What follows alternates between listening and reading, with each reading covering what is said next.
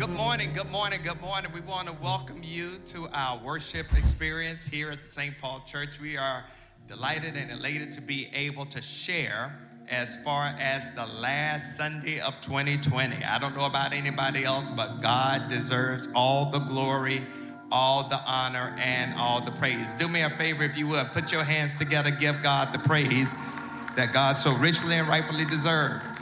2020 has been a doozy of a year. Yet we have to testify how the Lord has kept us through many dangers, toils, and snares. I want you to do me this favor. If you're watching us this morning on Facebook, YouTube, or engaging in our live chat room on our church website, welcome to St. Paul Online. Our digital ministers, our social media influencers are ready to engage you this morning.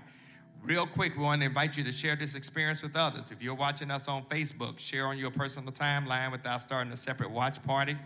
We want to make sure that we all stay in the same chat stream. Tag people that you want to invite within the post.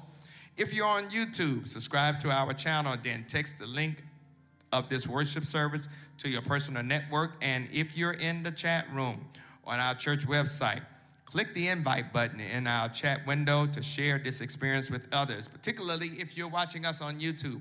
I want you to subscribe, and I want you to encourage your network to subscribe to our YouTube page. We want to have at least 1,000 subscribers on our YouTube page before this year is out. Amen. I'm going to ask that Minister Eric Edwards, he's going to come and give us our call to worship. And then our male ensemble is going to sing Jesus, the Light of the World. Good morning, church family. The psalm simply says, "Oh, come, let us sing to the Lord. Let us shout joyfully to the rock of our salvation." I know that we just celebrated Christmas. We all got Christmas gifts, but it's time to focus on God this morning. It's time to give Jesus the praise that he richly and rightfully deserves. That's what I'm talking about. Let's give God the praise. Even at home, even in the living room, even in the bedroom, we can still praise our God right where we are. Let's join in with the choir as they sing Jesus, the Light of the World.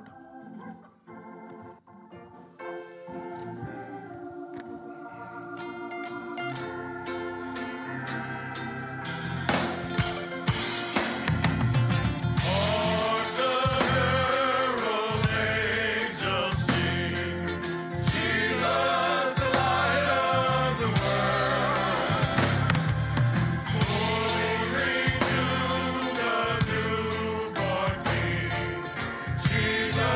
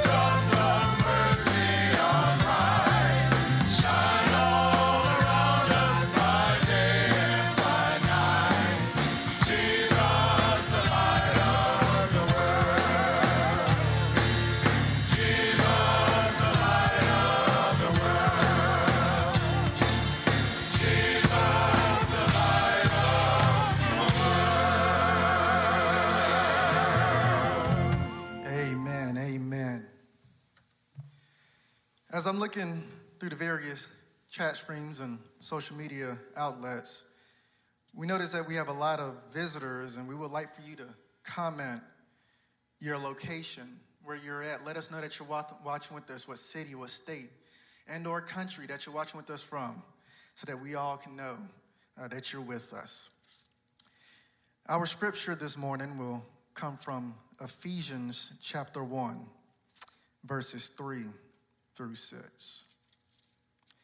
And it reads, "Blessed be the God and Father of our Lord Jesus Christ, who has blessed us with every spiritual blessing in the heavenly places in Christ, just as he chose us in him before the foundation of the world, that we should be holy and without blame before him in love, having predestined us to adoption as sons by Jesus Christ to himself, according to the good pleasure of his will, to the praise of the glory of his grace, by which he made us accepted in the beloved." Let's go to God in prayer. God, we come before you this morning to just say thank you. God, we notice that we're so grateful for all that you do for us, God. We're so grateful on this Sunday morning because we get another chance to praise you, to worship you, to lift up your holy name, God. You've got us through 2020. We're almost there. And yet, God, you have not went anywhere. And for that, God, we say thank you. God, we ask that your spirit reside in us this morning, God. Move throughout each room in our house, God. Move even in this sanctuary as we're gathered in few numbers. And God, anchor Dr. Scott this morning. God, touch him. Allow him to bring a word that, God, is only from you. Allow him to speak power into us. God, we're longing to hear a word from you this morning. So, God, we are waiting with anticipation. Waiting, God, for the word that you have allowed Dr. Scott to create. God, we love you. We thank you. We praise you. It is in your holy, matchless, powerful name that we pray. In Jesus' name, amen.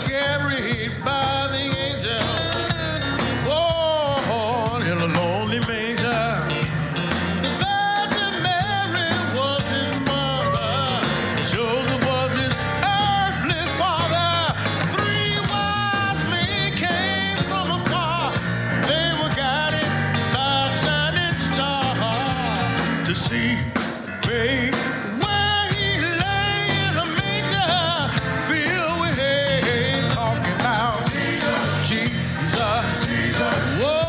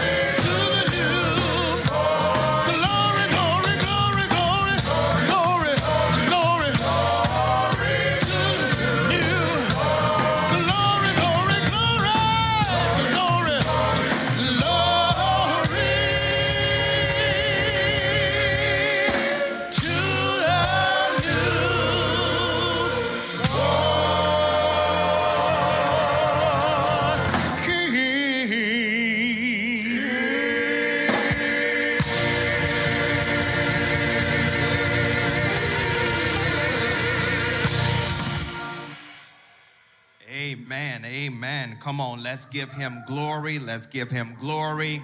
Let's give him glory. And we, of course, have just celebrated the birth of our Lord and Savior Jesus Christ. I want to thank our male ensemble for blessing us with a reminder of why Jesus is the reason for the season. Thank you, my brothers, for all that you do as far as the work of ministry here at the St. Paul Church is concerned in our music ministry. Well, good morning. It's the last Sunday of the year. The last Sunday of the year. And the Lord has allowed for us to see our way through as far as this crazy pandemic is concerned. And of course, we know that our lives have been touched by the loss of persons that we know who have died because of this pandemic, as well as because of some other ailment or some other tragedy. Later on in our service, after the benediction, well, prior to the benediction, rather, we're going to have the names of our loved ones to scroll that you will be able to reflect upon them. And wherever you may be right now, you can take a candle and light it in their memory. And then at the end, we will extinguish those candles, and then we will close out as far as our worship service is concerned. I want to thank Sister Karen Archibald for hosting a quick 15 for me this past Wednesday. Look forward to joining you on next Wednesday. And as a reminder, I want to encourage you to start connecting on this call around 8 o'clock.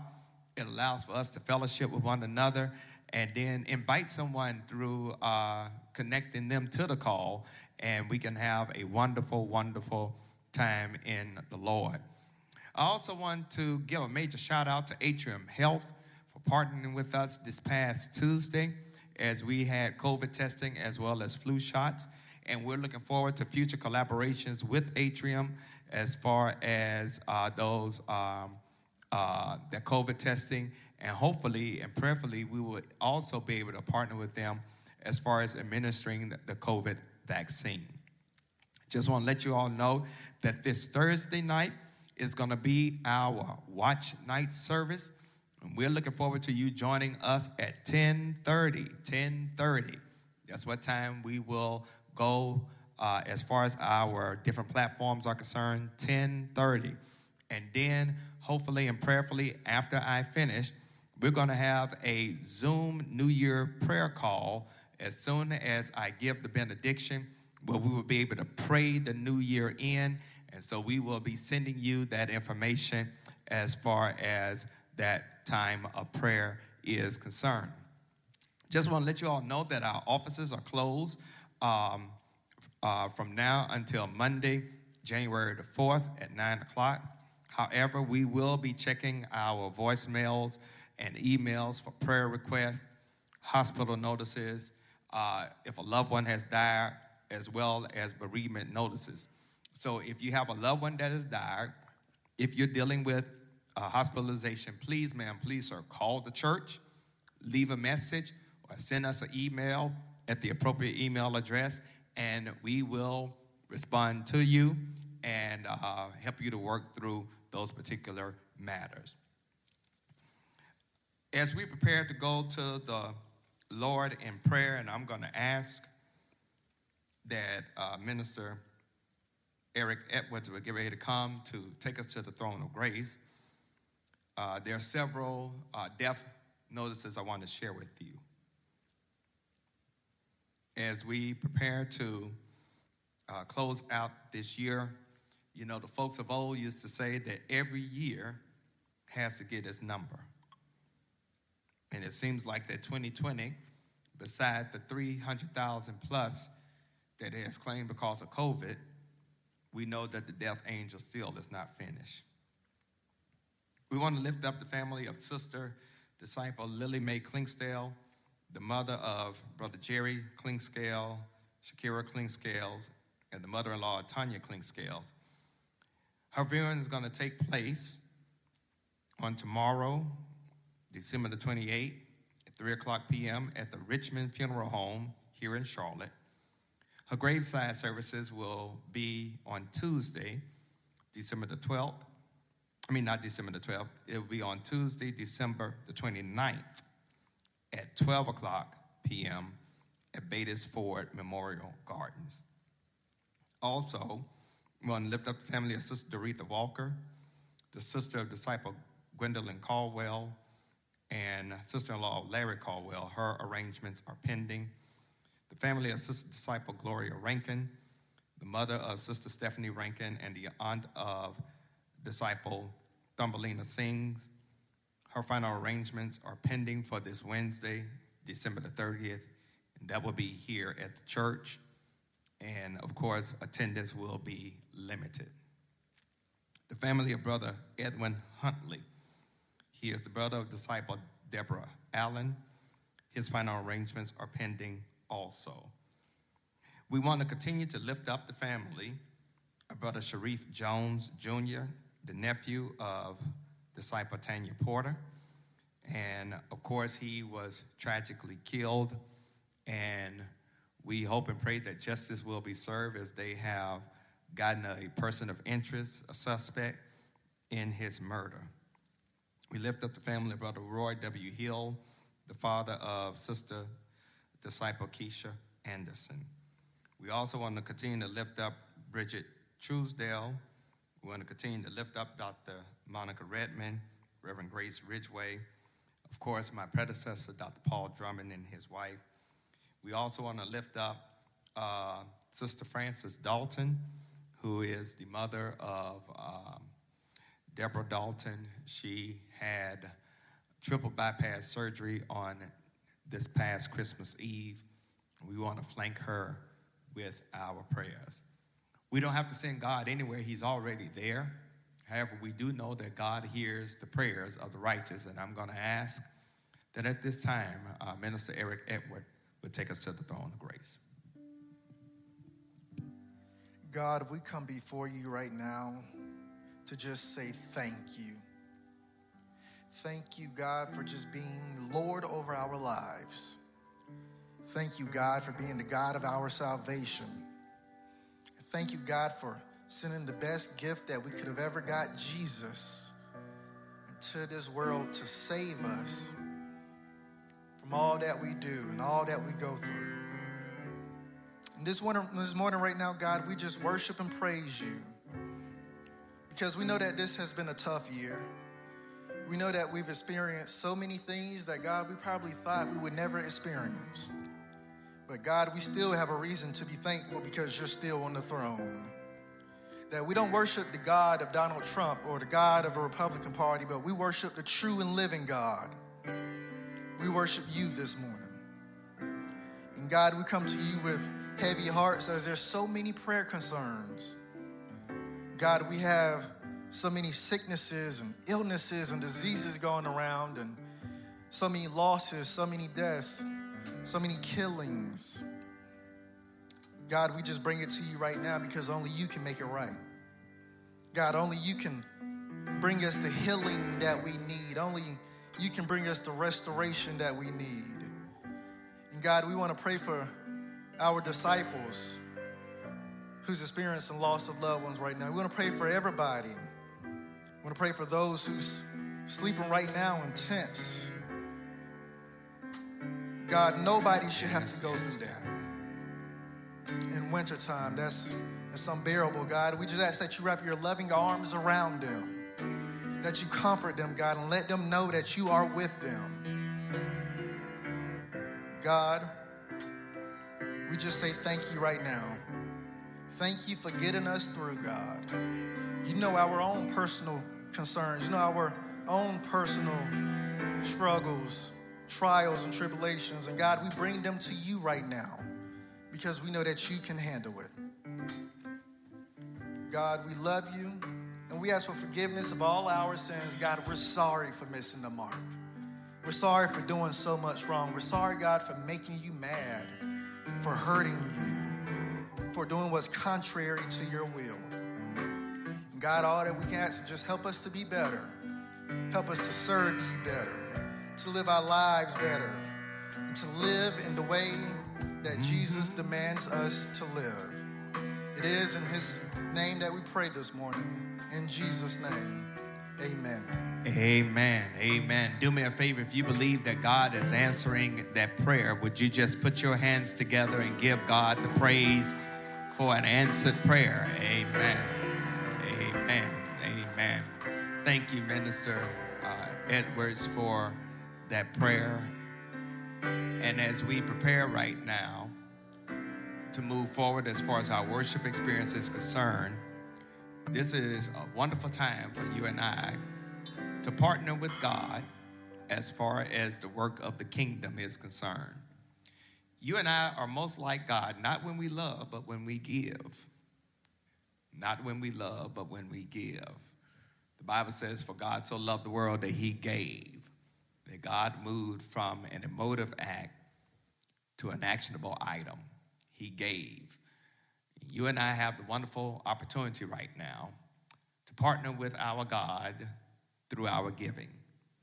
St. Paul, I want to commend you that this year, as far as this calendar year is concerned, you have been wonderful as far as your generosity is concerned, particularly to our food pantry, to our Thanksgiving giveaway, to the different various ministries we have supported by you bringing food and clothing, and of course, as far as our Toys for Tots campaign was concerned, you all were absolutely incredible.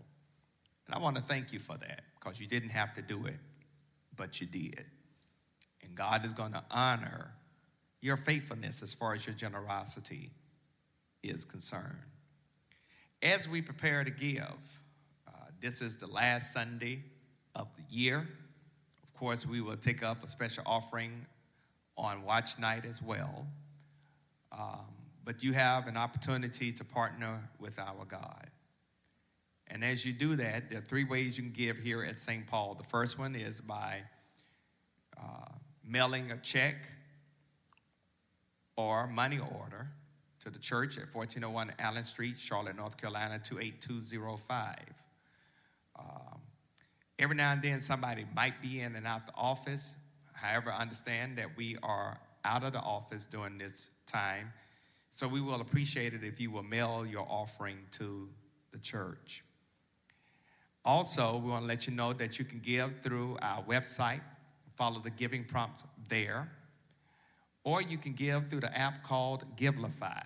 And if you don't have that app on your smart device, download it, connect to your favorite credit card, and give through the app called Givelify. Now, here's the deal. If you have lost your job, you've been furloughed, you've been laid off, you don't have any significant income that is coming in, you're drawing unemployment or you're not getting anything, I'm not expecting you to give. If you give out of your poverty, out of your lack, God has a special blessing for you, a blessing that's like the widow's mite.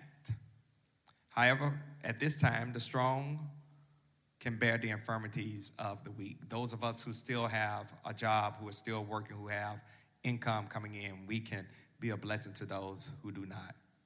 And can I tell you what God has done for us because of our generosity to help those who cannot help themselves and who cannot return the favor? God has been opening up some crazy doors for us here at St. Paul.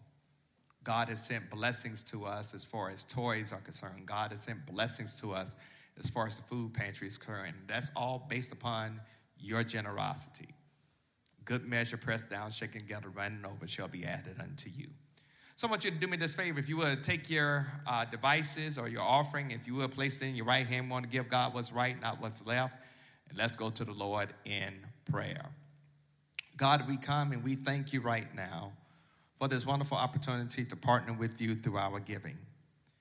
God, if you would, as we give this offering on the last Sunday of this year, take our offering, multiply it in a Godfold way, so that your will, your witness, and your word can go forth, and you get the glory, honor, and praise. God, bless those who are practicing the discipline of giving tithes and offerings. God, we pray you will continue to stretch those who may not be practicing that discipline but giving something. And then, God, we pray that you will continue to,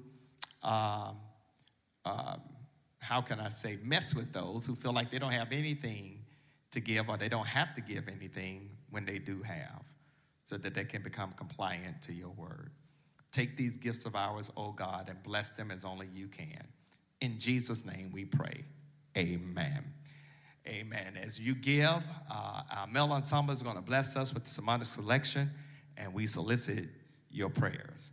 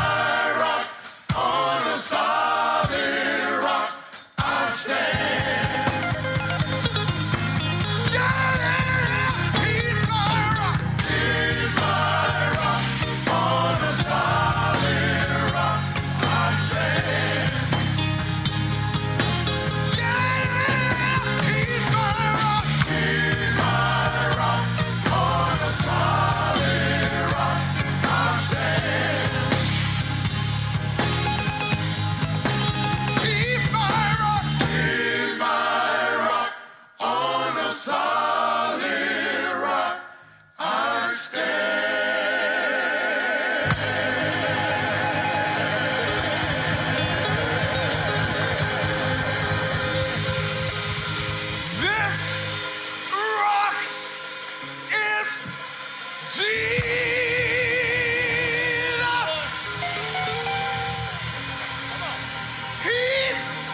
the one.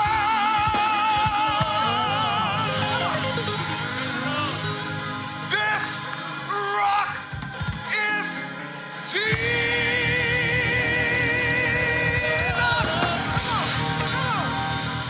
the only one. So you be sure. You be very, very, very, very, very sure that you're a girl home and grip the solid rock.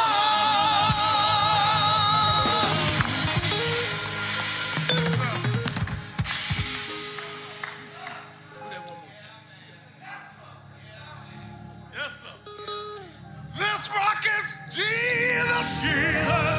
Jesus. Jesus. Jesus. He's the one. This rock is Jesus,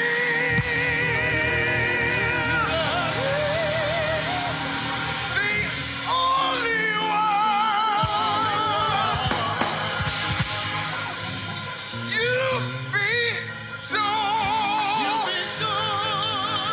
You be very, very, very, very sure. You're a God home and grip the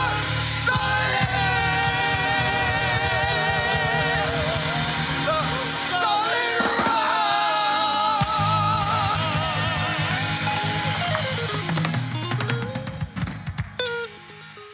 Oh, come on, let's give God some praise. It ain't nothing more beautiful when you see men worshiping God in spirit and in truth, and how these brothers have lifted our souls and have set our souls on fire. Thank you, brothers. I don't know about anybody else, but that's my solid rock. Yeah, that's my solid rock. None other than Jesus. Wow. God is great, and he is greatly to be praised. Whew. Thank you, brothers. Thank you, brothers. Thank you. Thank you, brothers. Thank you. Thank you, brothers. Thank you, brothers. Thank you, brothers. Thank you. We got some singing brothers here at the St. Paul Church. Y'all have blessed my heart on this last Sunday of the year. I want to, for the time that is mine, I think last Sunday I talked about how I wanted to pitch us toward another series of sermons, and start in chapter 11 of Romans. And with that, I've done a series of sermons on Romans 9, Romans 10, and today we're going to start a series of sermons on Romans chapter 11. Romans chapter 11. And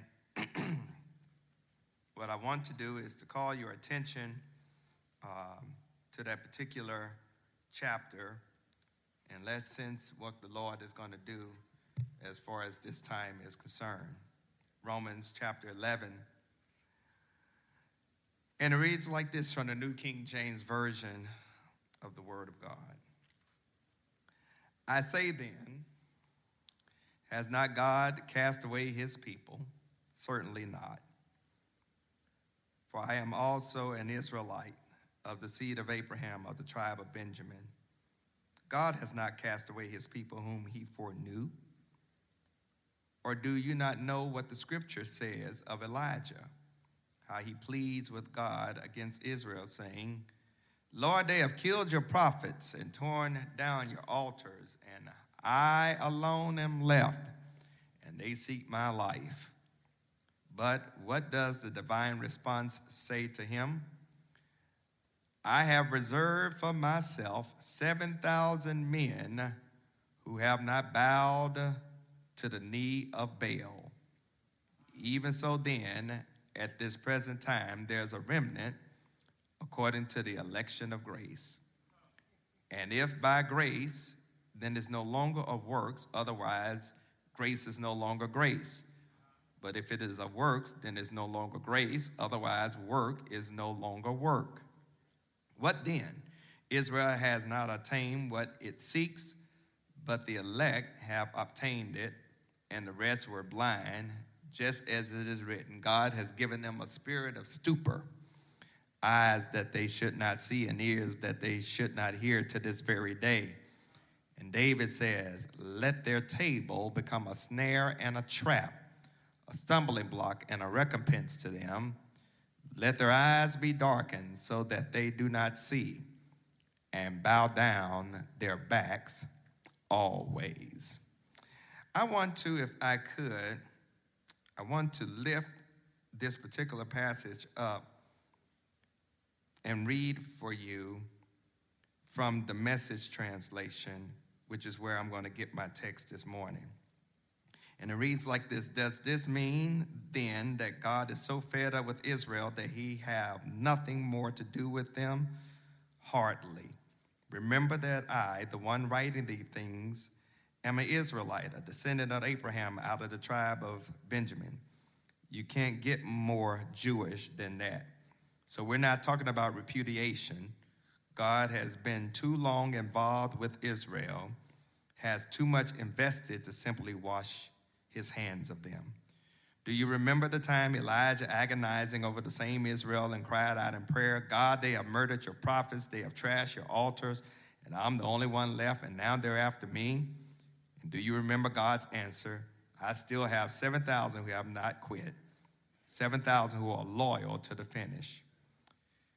It's the same today. There's a fierce, loyal minority still, not many, perhaps, but probably more than you think.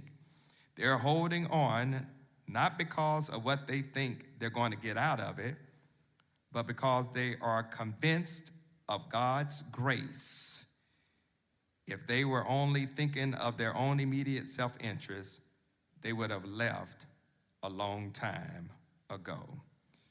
Where they're convinced of God's grace and the purpose in choosing them. I want to title this message this morning, Chosen by Grace. Chosen by Grace. Amen.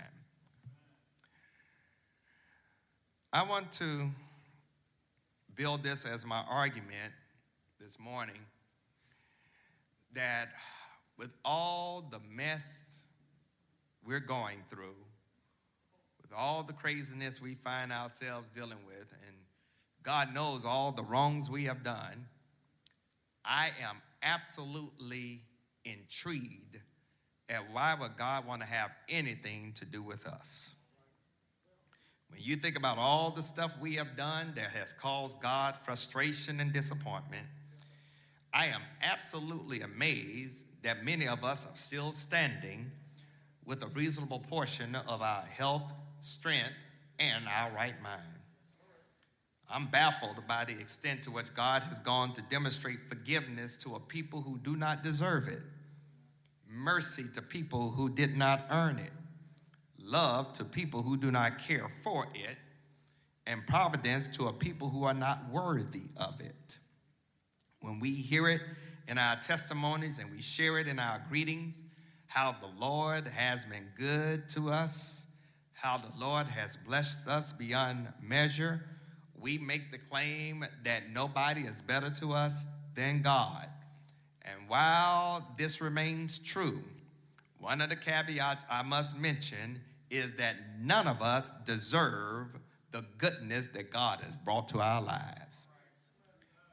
Whatever blessings, whatever breakthroughs, whatever benefits that you and I have experienced, It is simply because of God's grace that is based upon God's faithfulness to God's word.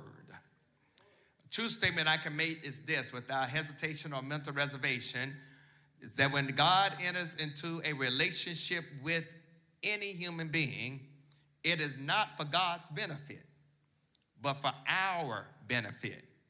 In other words, you and I bring nothing to the table that makes God any better. You and I lack the capacity and capability to bring anything to God that's going to improve God's sovereignty, that's going to enhance God's omnipotence, that's going to strengthen God's omniscience, or that's going to improve God's righteousness. There is nothing we can do for God, which poses a problem for those who tend to think we are more than what we actually are. This is why the person of Jesus Christ creates a problem for some of us. We find ourselves thinking more highly of ourselves than we should.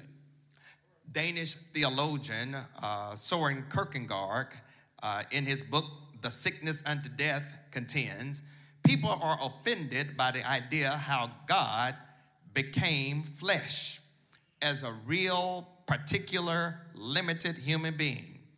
We are offended because we think we know what God is like. God is holy. God is infinite. God is sovereign. God is omnipotent. We have a problem believing that God could become a person who struggles with temptation, a man who was born as a baby child, a man who dies on a cross like a common criminal, a little baby that was squirming in the manger. It's hard for us to think of God having to be taught the Hebrew alphabet, or having Joseph to teach him how to latch his sandals. We have a hard time thinking that God can become limited like us. But Kierkegaard thinks the notion of God becoming human presses a deeper nerve than our understanding of God. Since we want to think that we are more righteous than we really are, we might think we are offended by what the incarnation of Jesus really says about God. What offends us is what the incarnation says about us as human beings. In other words, if God had to become like us and enter a particular limited existence, this means that we are indeed truly known and that we are unconditionally accepted by God.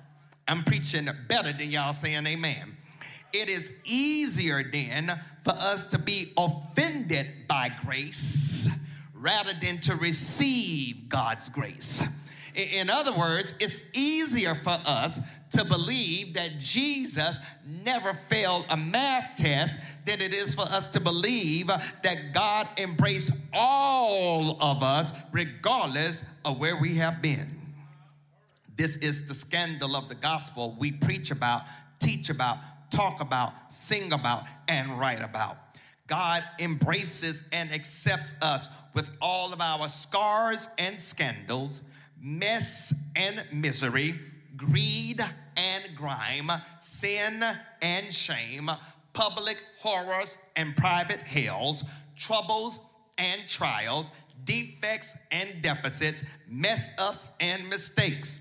In other words, God reaches out to the unreachable, God loves the unlovable, God forgives the unforgivable, God blesses the undeserving, and God puts up with us despite our sins and shortcomings, and God does this by grace. Grace. G-R-A-C-E, grace.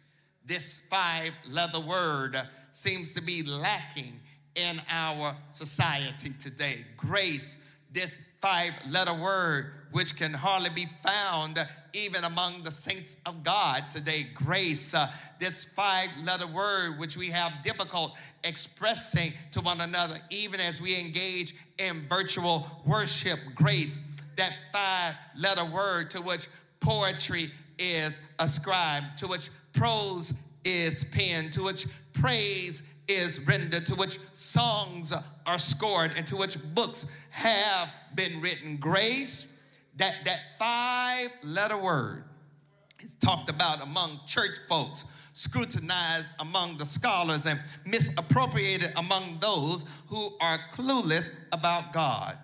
Too many of us who claim to be saved and sanctified have messed up this idea, this concept of grace, to the point that we think we can do whatever we want to, when we want to, how we want to. Why? Because God is going to show us grace. In other words, we want cheap grace.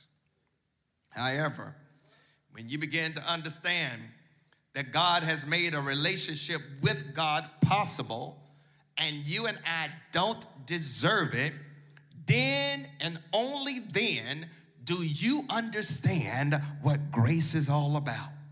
And here's what I want you to understand. You can't earn it.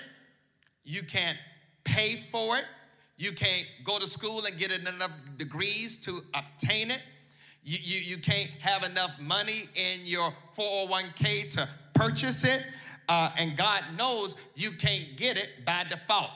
Just because your mama or your daddy or big mama or papa had grace doesn't mean you gonna get grace, because it ain't transferable through human bloodlines. You must understand that when you and I, with our sinful, pitiful, pathetic, shortcoming selves, when you and I, with our defects and our defaults, our mess and our mishaps, when you and I, with all the grime and the glory that we bring as far as our humanity is concerned, that we are able to have a relationship with the God of the cosmos, with the Christ of creation, with the Holy Spirit, the divine infinite Spirit of God, when the Trinity stooped down to hang out with misfits like you and me, it ought to make us sing just like the male chorus just got through blessing us. We ought to sing and shout for joy. This notion of grace is absolutely mind-blowing. It's unreal. It is the posture that God took in order to hang out with folks like you and me. My brothers and sisters, this is what the gospel is all about. Look at how God decided to deal with folks like us. Everything we have done, everything we are doing, everything we will do has been covered by the sacrifice of Jesus Christ on a hill called Calvary. It doesn't make any sense to us as we exit out of 2020, but I want you to know this is because the world we live in has conditioned us to think nothing is truly free. The knowledge deep within us helps us to understand that we are spiritually and morally corrupt, and that has caused us not to embrace the grace of God so easily. We have been trained to understand that people get what they deserve. But can I bless about 6 of y'all? I'll make 7. Grace is when you get something you know you don't deserve. I really wish I had a church full, because somebody would have taken off running around the church on that one. So those of us who look at a relationship with God as a contract that guarantees us a spot in heaven, you missed the boat. In other words, too many of us look at a relationship with God like this. God, if I do something for you, then you're obligated to do something for me. And if you don't do something for me, then God, you violate the terms of the contracts, and you make the contract null and void. And then, God, I can come to you, and I can even file a complaint against you because you ain't doing what you said you were going to do, because I've already done what I said I was going to do. It doesn't work like that. Because how many of you all know that if it was the reverse, then many of us would have been cut off a long time ago, because if we had entered into a contract with God, the moment we messed up, I'm getting ready again, bless 15 of y'all, I'll make 16. The moment we messed up, God should have cut us off a long time ago, but he looked beyond our fault and he sees our needs. Y'all, that's grace. Can I just explain it to you like this? It's like this. I want you to know that when you really understand this thing called grace, it helps you to understand that God ain't obligated to do nothing for us. God does not have to do anything for us. As a matter of fact, if God continues to bless us, God has already done more than we deserve. But I'm glad that God does not operate by contract. I'm glad that God operates by a covenant of grace. And because God operates by grace, that means, watch this, that God then gives me things and moments and situations that I don't deserve. In other words, God demonstrates favor in my life, even at times when I don't deserve the favor. That God grants me mercy even when I deserve judgment, and that God gives me stuff that I did not earn and I don't qualify for. That's what grace is all about. Now, I want to say something, because you know how us as human beings operate, because some of us think that, well, since God is such a gracious and a loving God, then I can do what I want to do, when I want to do it, and how I want to do it. That's how some of us justify our struggle with sin. That's how some of us justify crazy indiscretions. After all, you say, well, the Lord is a gracious God and he's going to justify me by faith, and that's how I'm going to live my life. And I want you to know that ain't how God operates, because Paul says, shall we sin that the grace of God be abound? No, you must understand that when you view your salvation as a life exchange, whereby a once profane existence is now traded for a holy substitute, then and only then the thought of your righteousness is really asinine and crazy.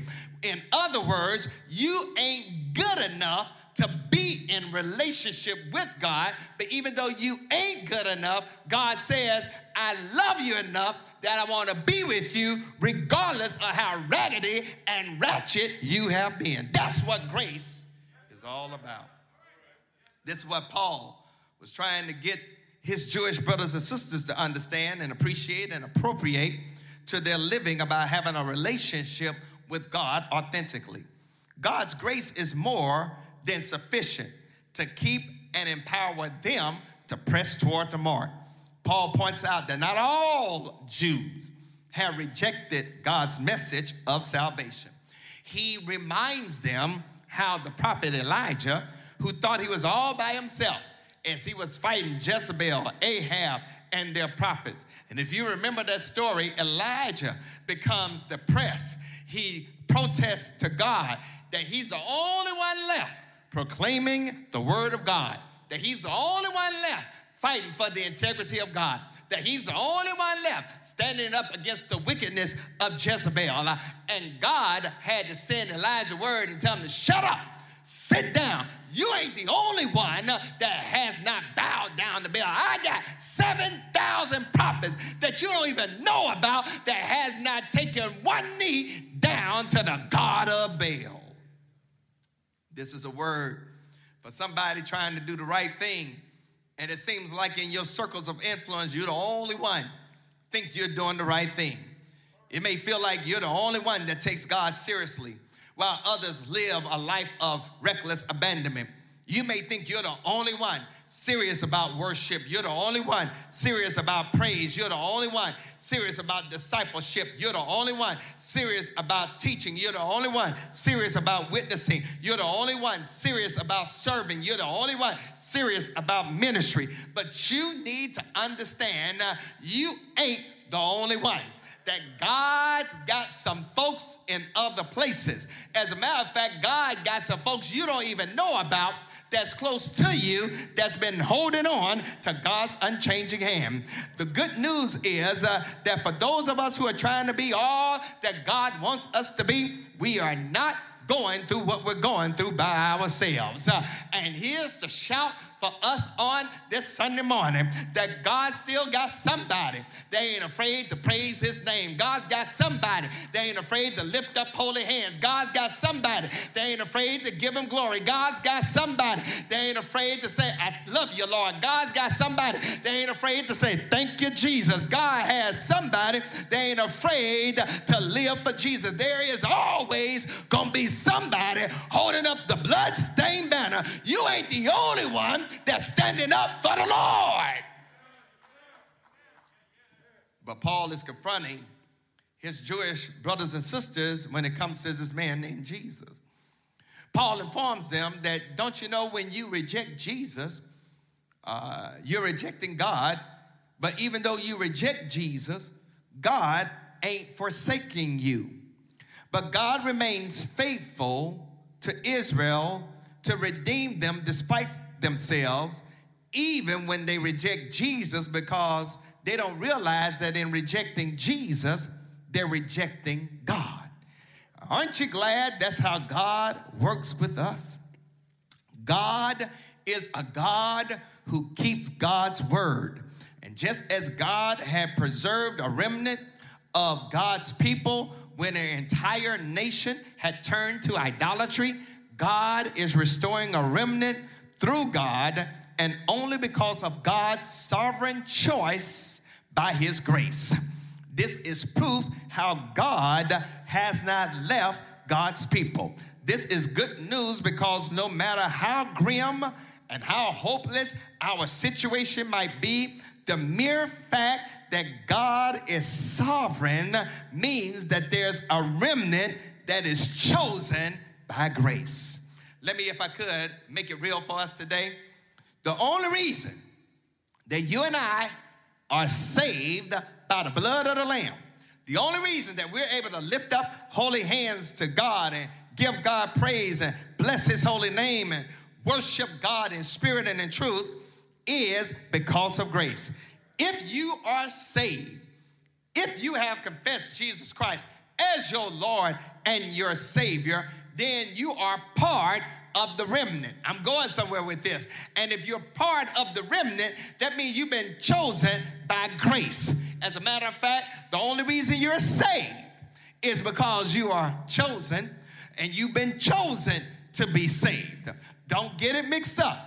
There is nothing you bring to the table for God to look at you and say, oh yes, you're a good one.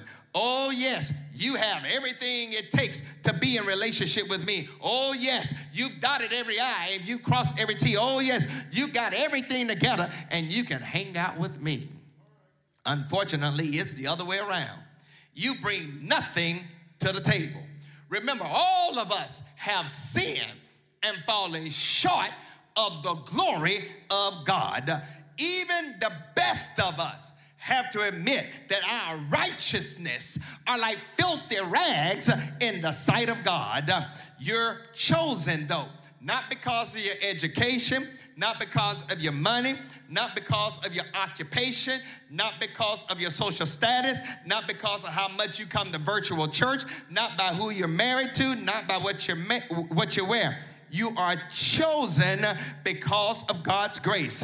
And that, beloved, is enough to shout about and throw your shoe at your computer screen right now. If it was based upon the worldly standards, I know I would have been left out a long time ago. But I'm glad he chose me by grace. Salvation ain't based upon my works, but it's based upon God's grace. And therefore, the Jews who believed in Jesus were not denying their Jewish faith or heritage.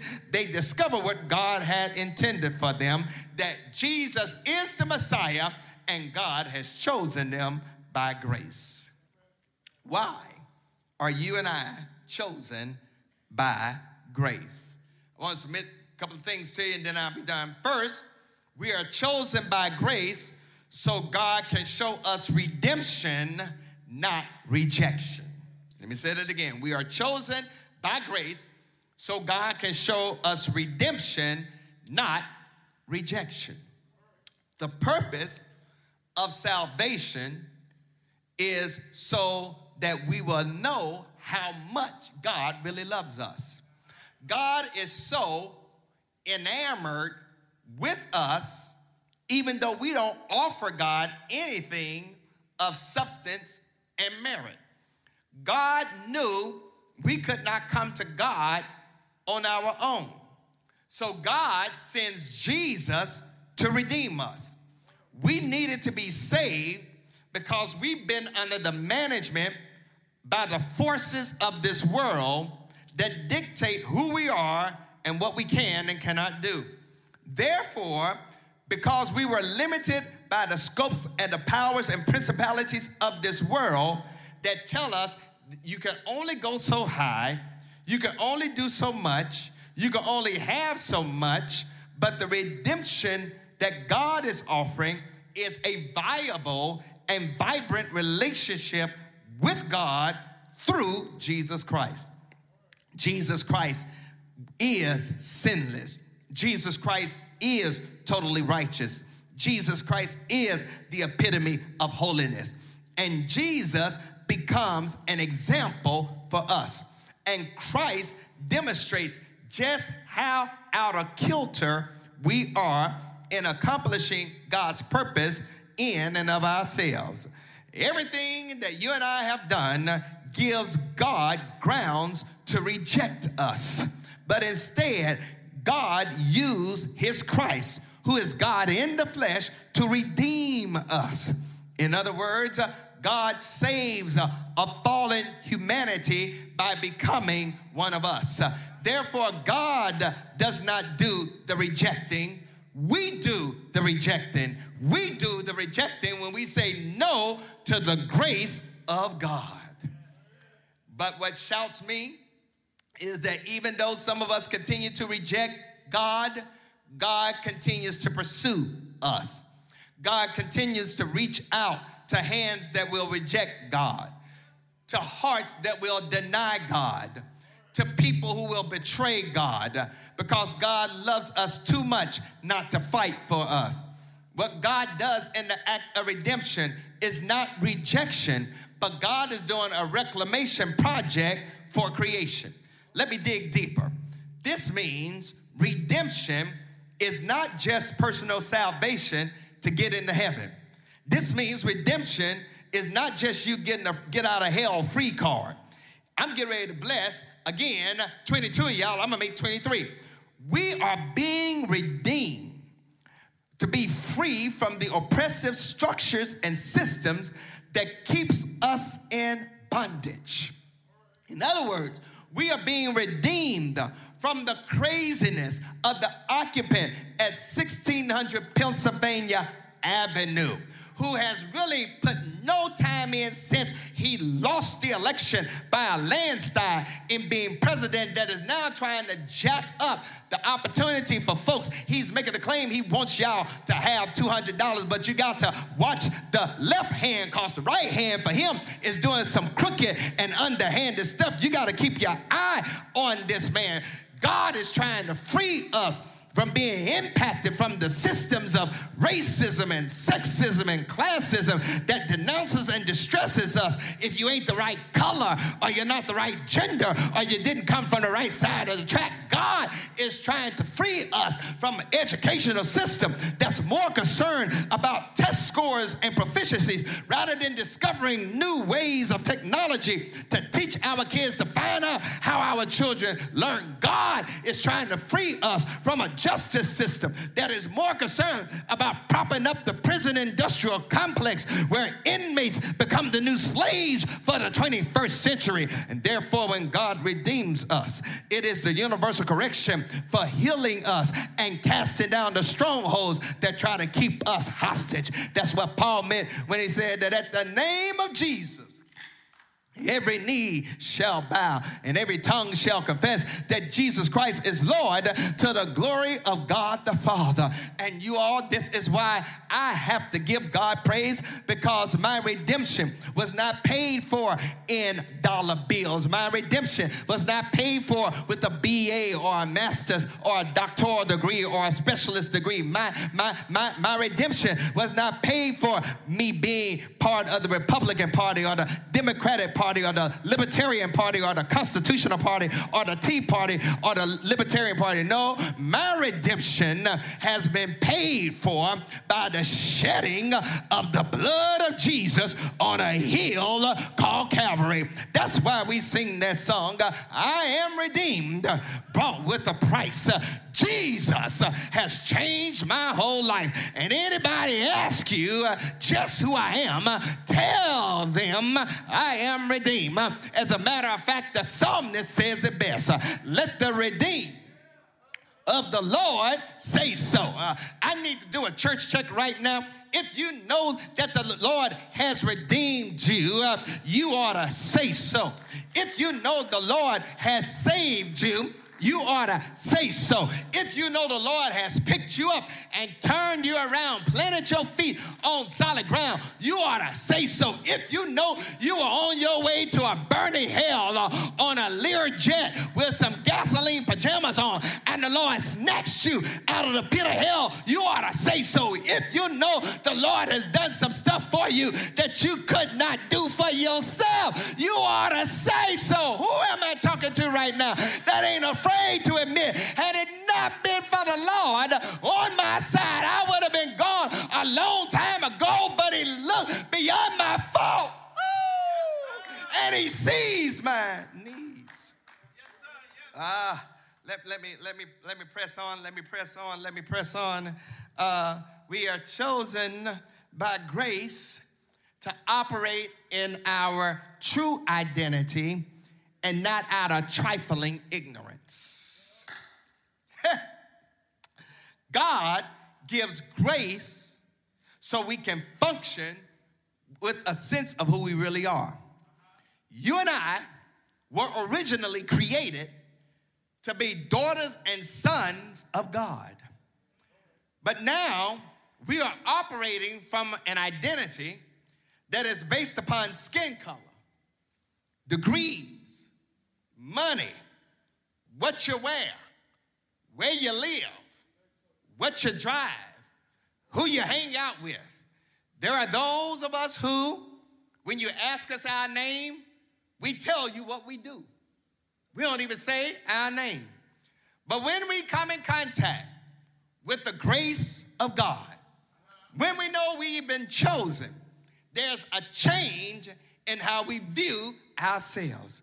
Preach Robert Charles Scott. The unfortunate reality is too many of us really don't know who we are. The devil, the enemy, has messed up our identity as he masquerades as being a friend. The reason we don't know who we are is that we don't know whose we are. But when you understand to whom you belong, it brings clarity to your identity. And too many people are operating out of ignorance that is trifling, rather than out of identity that is based upon truth. Nevertheless, Jesus gives us an example of how we are to operate out of his true identity. Can I go real deep with y'all for a moment? I want to go real deep with you all this morning by talking about quantum physics. Quantum physics? Yeah, quantum physics. I'm trying to show y'all that I at least got a couple degrees behind my name. What is quantum physics, you ask? I'm glad you asked. Quantum physics is how physics explains how everything works, and that how we have the nature of particles that make up our matter and the forces in which how they interact. So quantum physics is how atoms work, is how chemistry works, is how biology works as they do, and it describes the interconnection between chemistry, atomic particles, and biology, and it shows the interconnection between all three areas. Here I go. Your identity ain't defined by the physical expression of your flesh or your body. You are a spirit. Therefore, it may seem like you enact your daily life within a limited setting of home, school, work, community, and even the church. And the reason that some of us have issues, even as we deal with this pandemic, is because we can't move the way we want to move. We can't go where we want to go. We can't do what we want to do. And so we feel like we're limited. But when you know that you are part of a space-time continuum, and did you not know that in the world of quantum physics, we are all interconnected? This interconnection is a mystery that we will never understand because the universe is not what we think it is. In other words, we've been told we live in a 3D life, light, height, depth, and width. But when you know who you are, you understand that your existence is 4D, height, depth, width, and eternity. So you can't even understand the universe. And if you can't fully understand the universe, then how can you be set free from the realities hidden from our view by the culture, gender, sexuality, politics, and race wars? This, if we're going to operate in our true identity, Peter, hell, you ought to say so. If you know the Lord has done some stuff for you that you could not do for yourself, you ought to say so. Who am I talking to right now that ain't afraid to admit, had it not been for the Lord on my side, I would have been gone a long time ago, but he looked beyond my fault. And he sees my needs. Let me press on. We are chosen by grace to operate in our true identity and not out of trifling ignorance. God gives grace so we can function with a sense of who we really are. You and I were originally created to be daughters and sons of God. But now we are operating from an identity that is based upon skin color, degrees, money, what you wear, where you live, what you drive, who you hang out with. There are those of us who, when you ask us our name, we tell you what we do. We don't even say our name. But when we come in contact with the grace of God, when we know we've been chosen, there's a change in how we view ourselves. Preach Robert Charles Scott. The unfortunate reality is too many of us really don't know who we are.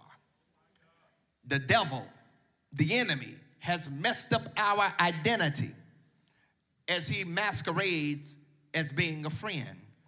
The reason we don't know who we are is that we don't know whose we are.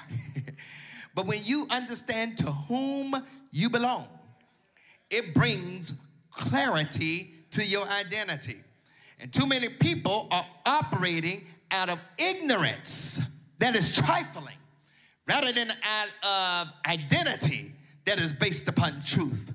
Nevertheless, Jesus gives us an example of how we are to operate out of his true identity. Can I go real deep with y'all for a moment? I want to go real deep with you all this morning by talking about quantum physics. Quantum physics? Yeah, quantum physics. I'm trying to show y'all that I at least got a couple degrees behind my name. What is quantum physics, you ask? I'm glad you asked. Quantum physics is how physics explains how everything works, and that how we have the nature of particles that make up our matter and the forces in which how they interact. So quantum physics is how atoms work, is how chemistry works, is how biology works as they do, and it describes the interconnection between chemistry, atomic particles, and biology, and it shows the interconnection between all three areas. Here I go. Your identity ain't defined by the physical expression of your flesh or your body. You are a spirit. Therefore, it may seem like you enact your daily life within a limited setting of home, school, work, community, and even the church. And the reason that some of us have issues, even as we deal with this pandemic, is because we can't move the way we want to move. We can't go where we want to go. We can't do what we want to do. And so we feel like we're limited.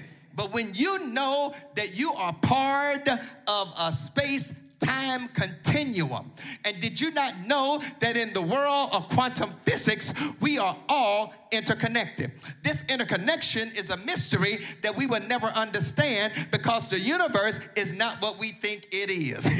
In other words, we've been told we live in a 3D life, light, height, depth, and width. But when you know who you are, you understand that your existence is 4D, height, depth, width, and eternity.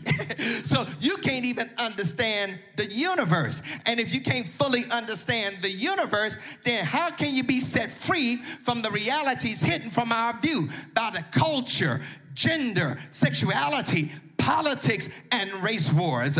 If we're going to operate in our true identity, then this is what you must understand. Your race does not define you. Your gender does not define you. Your sexuality does not define you. Your education does not define you. Your socioeconomic status does not define you. Your class does not define you. You're defined by something more significant. It's your spirit that defines you. Let me go even deeper, because in this day and time, too many of us are being shaped by the culture through advertisement and media bombardment and social media. And therefore, we've allowed for social media to define our identity. If you don't get enough likes on Facebook, if you don't get enough retweets on Twitter, if you don't get enough hearts on Instagram, you think there's something wrong with you. Ain't nothing wrong with you. You can't let that stuff define you. We've allowed for the media to define our identity, the negative media at that. You know, calling our black women welfare moms, calling our brothers always in jail, talking about liberals who want health care, Republicans who don't care, gangster rappers who degrade our women, women who don't respect themselves. You define yourself by your sexuality, gay, straight, transgender, bisexual. You describe yourself based upon your socioeconomic status, rich, poor, or underdeveloped. You describe yourself based upon your race, black, white, Asian, indigenous, or Latinx. And because of the culture, we have become consumers even when it comes to spirituality. That's why a whole lot of folks shop around for a church that fits them, and the call to their discipleship becomes a time where we compete against other churches. But when you know who you are, when you know whose you are, then you understand that stuff don't even matter. The problem is too many of us have been operating in ignorance, using the culture to define us, like money and education, to whom we're married, to whom we date, who we sleep with, what we wear, what we drive. We let that stuff define us. That's why some of us talk more about our cars than we do about our Christ. That's why some of us talk more about our money than we do about our Messiah. That's why some of us talk more about our education than we do about Elohim. That's why some of us talk more about our homes than we do the Holy Ghost. That's why some of us talk more about our stuff than we do about our Savior, because we really don't know who we are. But when you know that you are a child of God, when you know that you're sons and daughters of the Most High, when you understand that you're not only an heir of Christ, but you are a joint heir with Jesus, which means that everything that Jesus is entitled to, you're entitled to it also. You get to the place that there's just some stuff you ain't gonna take because you ain't gotta take it no more. Call me out of my name, it doesn't matter. It ain't gonna make me want to slap the taste out of your mouth because I know who I am. If you call me the N-word, you will not hear me answer because I know I ain't the N-word. If somebody's sister call you the B-word, keep on walking because you know you ain't the B-word. Whatever terms that folks want to call you, if you keep your head up and you keep moving toward what God will have for you to do, you wind up making the folks mad that's calling you out of your name. Why? Because you know who you are. And when you know who you are, you don't need a man to define you. You don't need a woman to define you. If a person drops you, then you know who you are. You're going to be okay.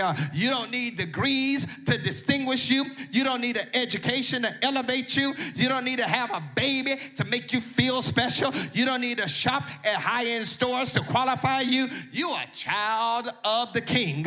You are sons and daughters of the Most High. And because you are a child of the King, you got a unique garment. It's called the garment of praise, and it allows for you to sing that song. My Father is rich in houses and land. He holdeth the wealth of the world in his hands, of silver and diamonds, of rubies and gold. His coffers are full. He has riches untold. I'm a child of the King. I'm a child of El Shaddai. I'm a child of Elohim. I'm a child of Yahweh.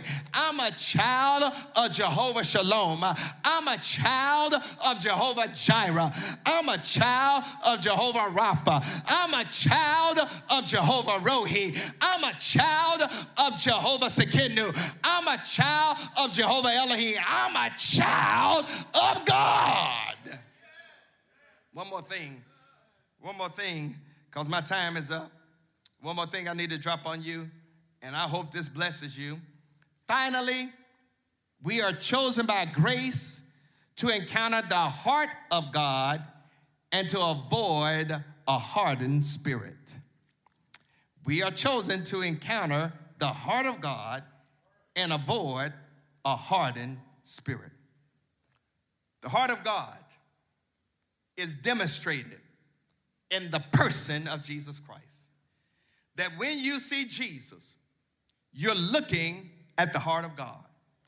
When you connect with Jesus as your Lord and Savior, you see the heart of God moving, breathing, and acting on your behalf. Ever since we messed up in the garden, God has been coming after the lost sinner. And God has been calling us to receive God's forgiveness. God does not call us because we deserve it. God comes after us because God loves us. That's why Jesus said, I didn't come to call the righteousness, but sinners to repentance. However, we turn our backs on what God has done for us through his Christ. God's will for all of us comes from the heart of God. God's will for all of us is an expression of God's love through Jesus Christ. Jeremiah says, for I know the thoughts that I think towards you, says the Lord, thoughts of peace and not of evil, to give you a future and a hope. Israel's spirit had become so hard because they refused to submit to faith in God by claiming Jesus Christ as Lord and Savior. They became insensitive to the revelation of God and the movement of the Holy Spirit through the person of Jesus Christ. But let me say this, disobedience never leaves a person in the same condition. That when you disobey God, you go down, down, down. However, when you obey God, it draws you closer to God, and it makes you have a more intimate relationship with God. But disobedience separates us from God. Disobedience hardens our spirit towards God. So basically, all I'm saying to you is the more you and I obey God, the closer we get to God. The more you and I obey God, the more we experience the presence of Christ. The more you and I obey God, the more we're able to flow in the Spirit and the power of the Holy Ghost. However, when we disobey God in thought, word, or deed, our spirit becomes hard. Our spirit becomes callous. But because of God's grace, He continues to cut away at the hardness of our spirit. And because of God's grace, you and I can move in obedience. Because when you understand what God's grace is all about, it should empower you to obey God. And it should make you want to love God. And it should make you want to serve God. Because you and I have been chosen not because of anything we bring to the table, but we've been chosen because of God's grace. And as I close this sermon, I want you to know that's the shout for me. I'm not chosen because of anything I've done. And you're not chosen because of anything you've done. We're not chosen because of who we are and what we bring to the table. But I'm glad that I'm chosen because of God's grace. And when you know that you know that you know that you've been chosen because of grace, you should have no problem worshiping God. When you know you've been chosen by God's grace, you should have no problem giving God praise. When you know you've been chosen by God's grace, you should have no problem telling the Lord, thank you, Jesus. When you know you've been chosen by God's grace, you ought to lift up your hands, throw back your head, open up your mouth, and give God praise. Why? Because you would not be where you are if it was based upon anything but grace. I like the way Israel Houghton put it when he said, where would I be if not for your grace? Carrying me in every season. Where would I be if not for your grace? You came to my rescue, and I want to thank you for your grace. Grace that restores, grace that redeems, grace that releases me to worship, grace that repairs visions and dreams, grace that releases miracles. I don't know about anybody else, but I got to give God praise because I'm chosen by grace. I got to tell the Lord, thank you, because I'm chosen by grace. And I don't know to whom I'm talking to that's watching me on Facebook. I don't know to whom I'm preaching to that's watching us on YouTube. I don't know to whom I'm talking to that's on Vimeo Live. I don't know who in the sanctuary that can understand that you're chosen. But when you mess up, you're still chosen by grace. Made a mistake, but you're still chosen by grace. You've fallen down, but you're still chosen by grace. Friends may forsake you, but you're still chosen by grace. Tears in your eyes, but you're chosen by grace. Enemies harassing you, but chosen by grace. Done lost your job, but chosen by grace. Mama done died, but chosen by grace. Daddy wasn't around, but chosen by grace. Spouse don't understand you, but chosen by grace. Your marriage is crazy, but chosen by grace. Not part of the in crowd, but chosen by grace. Lost money in the market, but chosen by grace. Don't wear clothes from the greatest store, but chosen by grace. Might not have a man, but chosen by grace. Might not have a woman, but chosen by grace. Don't drive a luxury car, but chosen by grace. Dealing with COVID-19, but chosen by grace. Facing uncertainty, uncertainty, but chosen by grace.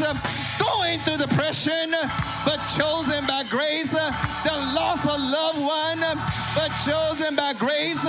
Wondering how you're going to make it, but do I have anybody? Do I have anybody?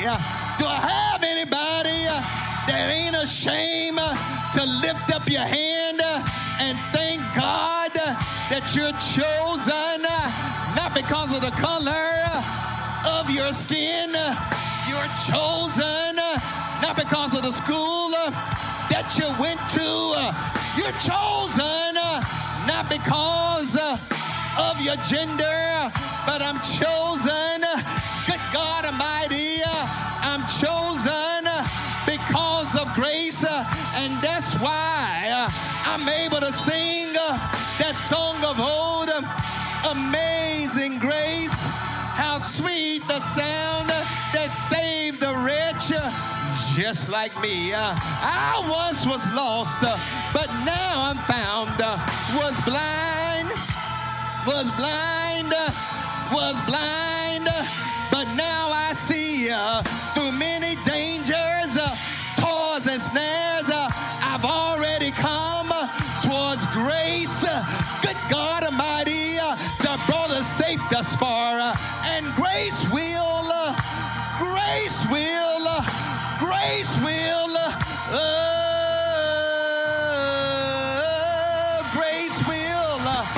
lead me home.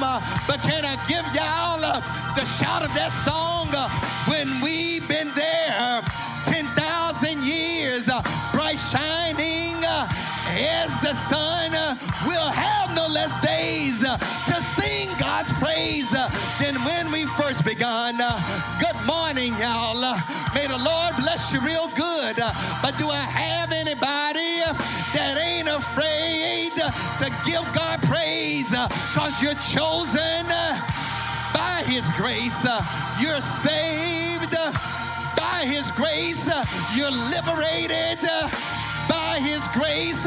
You're redeemed by His grace. You're lifted up by His grace. Thank you, God, for your grace. That's the only way we made it through 2020 because of grace. I'm gone, y'all. May the Lord bless you real good. But thank you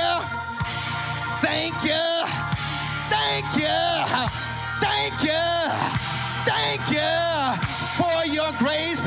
I know some of y'all are looking at me kind of crazy. I know some of you are looking at me talking about do it, take all that. But you don't know, like I know, what the Lord has done for me. And so if you want to sit down on your Buddhamus Maximus, do it if you want to. If you don't want to clap your hand, you ain't got to. But when I think about all that God has done for me, I can't help but to lift up my hands. I can't help but to stand on my feet. I can't help but to give Him praise. I can't help but to say thank you. I can't help but to holler hallelujah. Is He worthy? Is He worthy? Is He worthy? Is He worthy? Say yes. Say yes. Say yes. Say yes.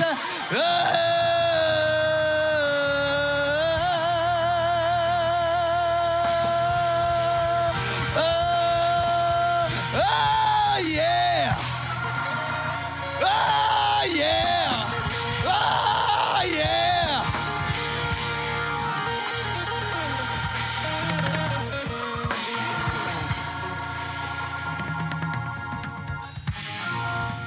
I know somebody looking at me going like, does it take all that? When you know that you don't deserve what you have, but whatever you do have, big or small, that God gave it to you by grace. When you understand that your salvation is based upon the fact that you were chosen by grace. For me, I have to get excited and and show enthusiasm for what the Lord has done for me. Listen, we're getting ready to let you know that if you're watching us right now, you can be part of the chosen. How do I get to be part of the chosen? I'm part of the chosen when I say yes to God through accepting Jesus Christ as Lord and Savior. That's how I become part of the chosen. And if you're watching right now, I want to lead you in a short prayer, a prayer of new life, prayer of brand new start, prayer of forgiveness. And as you're watching us right now, I want you to know that you can become part of the chosen. You can become part of the chosen. And as I lead you in this prayer, if this prayer convicts you, if this prayer is meant for you, we're going to give you some instructions on what you need to do next to seal becoming part of the chosen. It's God's will that everybody, it's God's desire that everybody will come to the saving knowledge of who Jesus Christ is. But God doesn't make us robots. He gives us the power of choice. We have the choice to become part of the chosen. And becoming part of the chosen by grace is saying yes to God's grace. So if you wouldn't mind right now, just bowing your head in a word of prayer and repeating this prayer after me. God, I believe you sent Jesus Christ to die for my sins. I want to be part of the chosen. I believe that Jesus Christ died on a cross for all my sins. I believe you raised him from the dead. And I believe one day he's coming back. But until then, send your Holy Spirit into my life. I want to live for you. I want to serve you. Thank you for the gift of salvation. Thank you for forgiveness of my sins. Thank you for eternal life. In the name of Jesus, I pray this prayer. Amen. Now listen closely. If you prayed that prayer, this is what grace is all about. If you prayed that prayer, you meant that prayer in your head and your heart, you meant that prayer in your mind and your spirit, you sincerely meant that prayer, you want a relationship with God, you meant that prayer, you're saved. Is it really that easy? Yes. You're saved. You're saved. And if you prayed this prayer, you meant this prayer, this is what I want you to do. I would love to baptize you because while baptism doesn't save you, it shows the world that you've accepted Christ as Lord and Savior. I want to baptize you. And if you want to be baptized, this is what you can do. You can email us at connect@spbcnc.org. Let us know that you want to be baptized. Or you can type in on Facebook or on the website, St. Paul website. You could type in baptize. Somebody will reach out to you, and our digital ministers will reach out to you, let you know what's the next steps you need to do. Or you can call the church office at 704-334-5309. Leave your name and a number or email address where we can contact you. And we'll, before 5 o'clock tomorrow, somebody will reach out to you and let you know what next steps are. There may be someone saying, well, listen, Pastor, I'm already saved. I know who Jesus Christ is, been baptized, but I don't have a church home. Guess what? We're taking in people virtually. We're receiving people to be a part of the St. Paul tribe virtually. And so if you want to become part of St. Paul, we invite you to email us at connect@spbcnc.org, or you can type in connect in the chat box on Facebook or YouTube. One of our digital ministers will connect with you and let you know what the next steps are. If you're on the website, just type in connect in the chat box. Somebody will reach out to you, or call us at the church at 704-334-5309 or email us at connect@spbcnc.org and leave us your information and someone will reach out to you. And we'll let you know, hey, we want you to be part of our fellowship. We would love for you to be a part of our fellowship, and we would love to do life with you. And so we want to thank you for that. Well, guess what I want you to do? Wherever you may be right now, I want to encourage you as we prepare to have our memorial service, and we're doing it differently this year. If we were in the church, you all would come up with your candles, and you would come to the mic, and you would call out the name of a loved one who has died in 2020. Well, we're not in the church right now, but many of you all have sent in names, and we're going to have those names to scroll down the screen. And as they scroll on the screen, I'm just going to ask that our musicians will play something appropriate and soft as those names scroll on the screen. We will have a closing prayer and benediction, and we will gather together again for Watch Night. So if you would, turn your attention and check out the name of loved ones who have made their transition.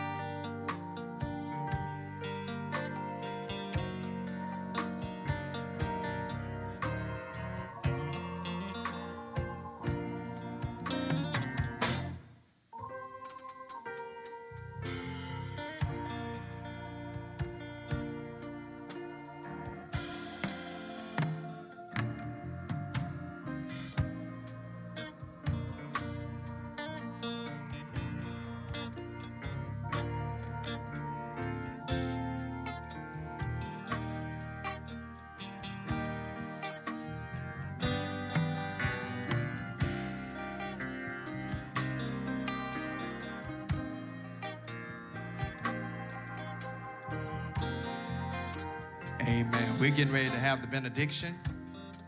And as we have the benediction, we pray that you all have been honored by the names that we have seen. So let's have a closing prayer and a benediction. And Lord said the same. We will see you Watch Night service as far as our worship experience is concerned, or on our Zoom prayer call, or on the first Sunday of January.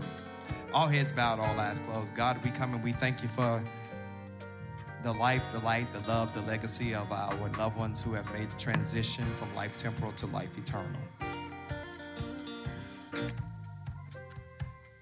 God, for many of us, particularly in this season of COVID, we weren't able to celebrate their lives and their legacy like we wanted to. Churches were not as full as they would have been if it was normal circumstances. And yet, God, it does not diminish the grief we have. It does not diminish how much we miss them. So, Lord, if you would, right now, in the name of your Son, Jesus, for those of us who have lost loved ones, send your spirit of comfort and consolation. Wipe the tears from our eyes. Give us the peace that goes beyond all understanding.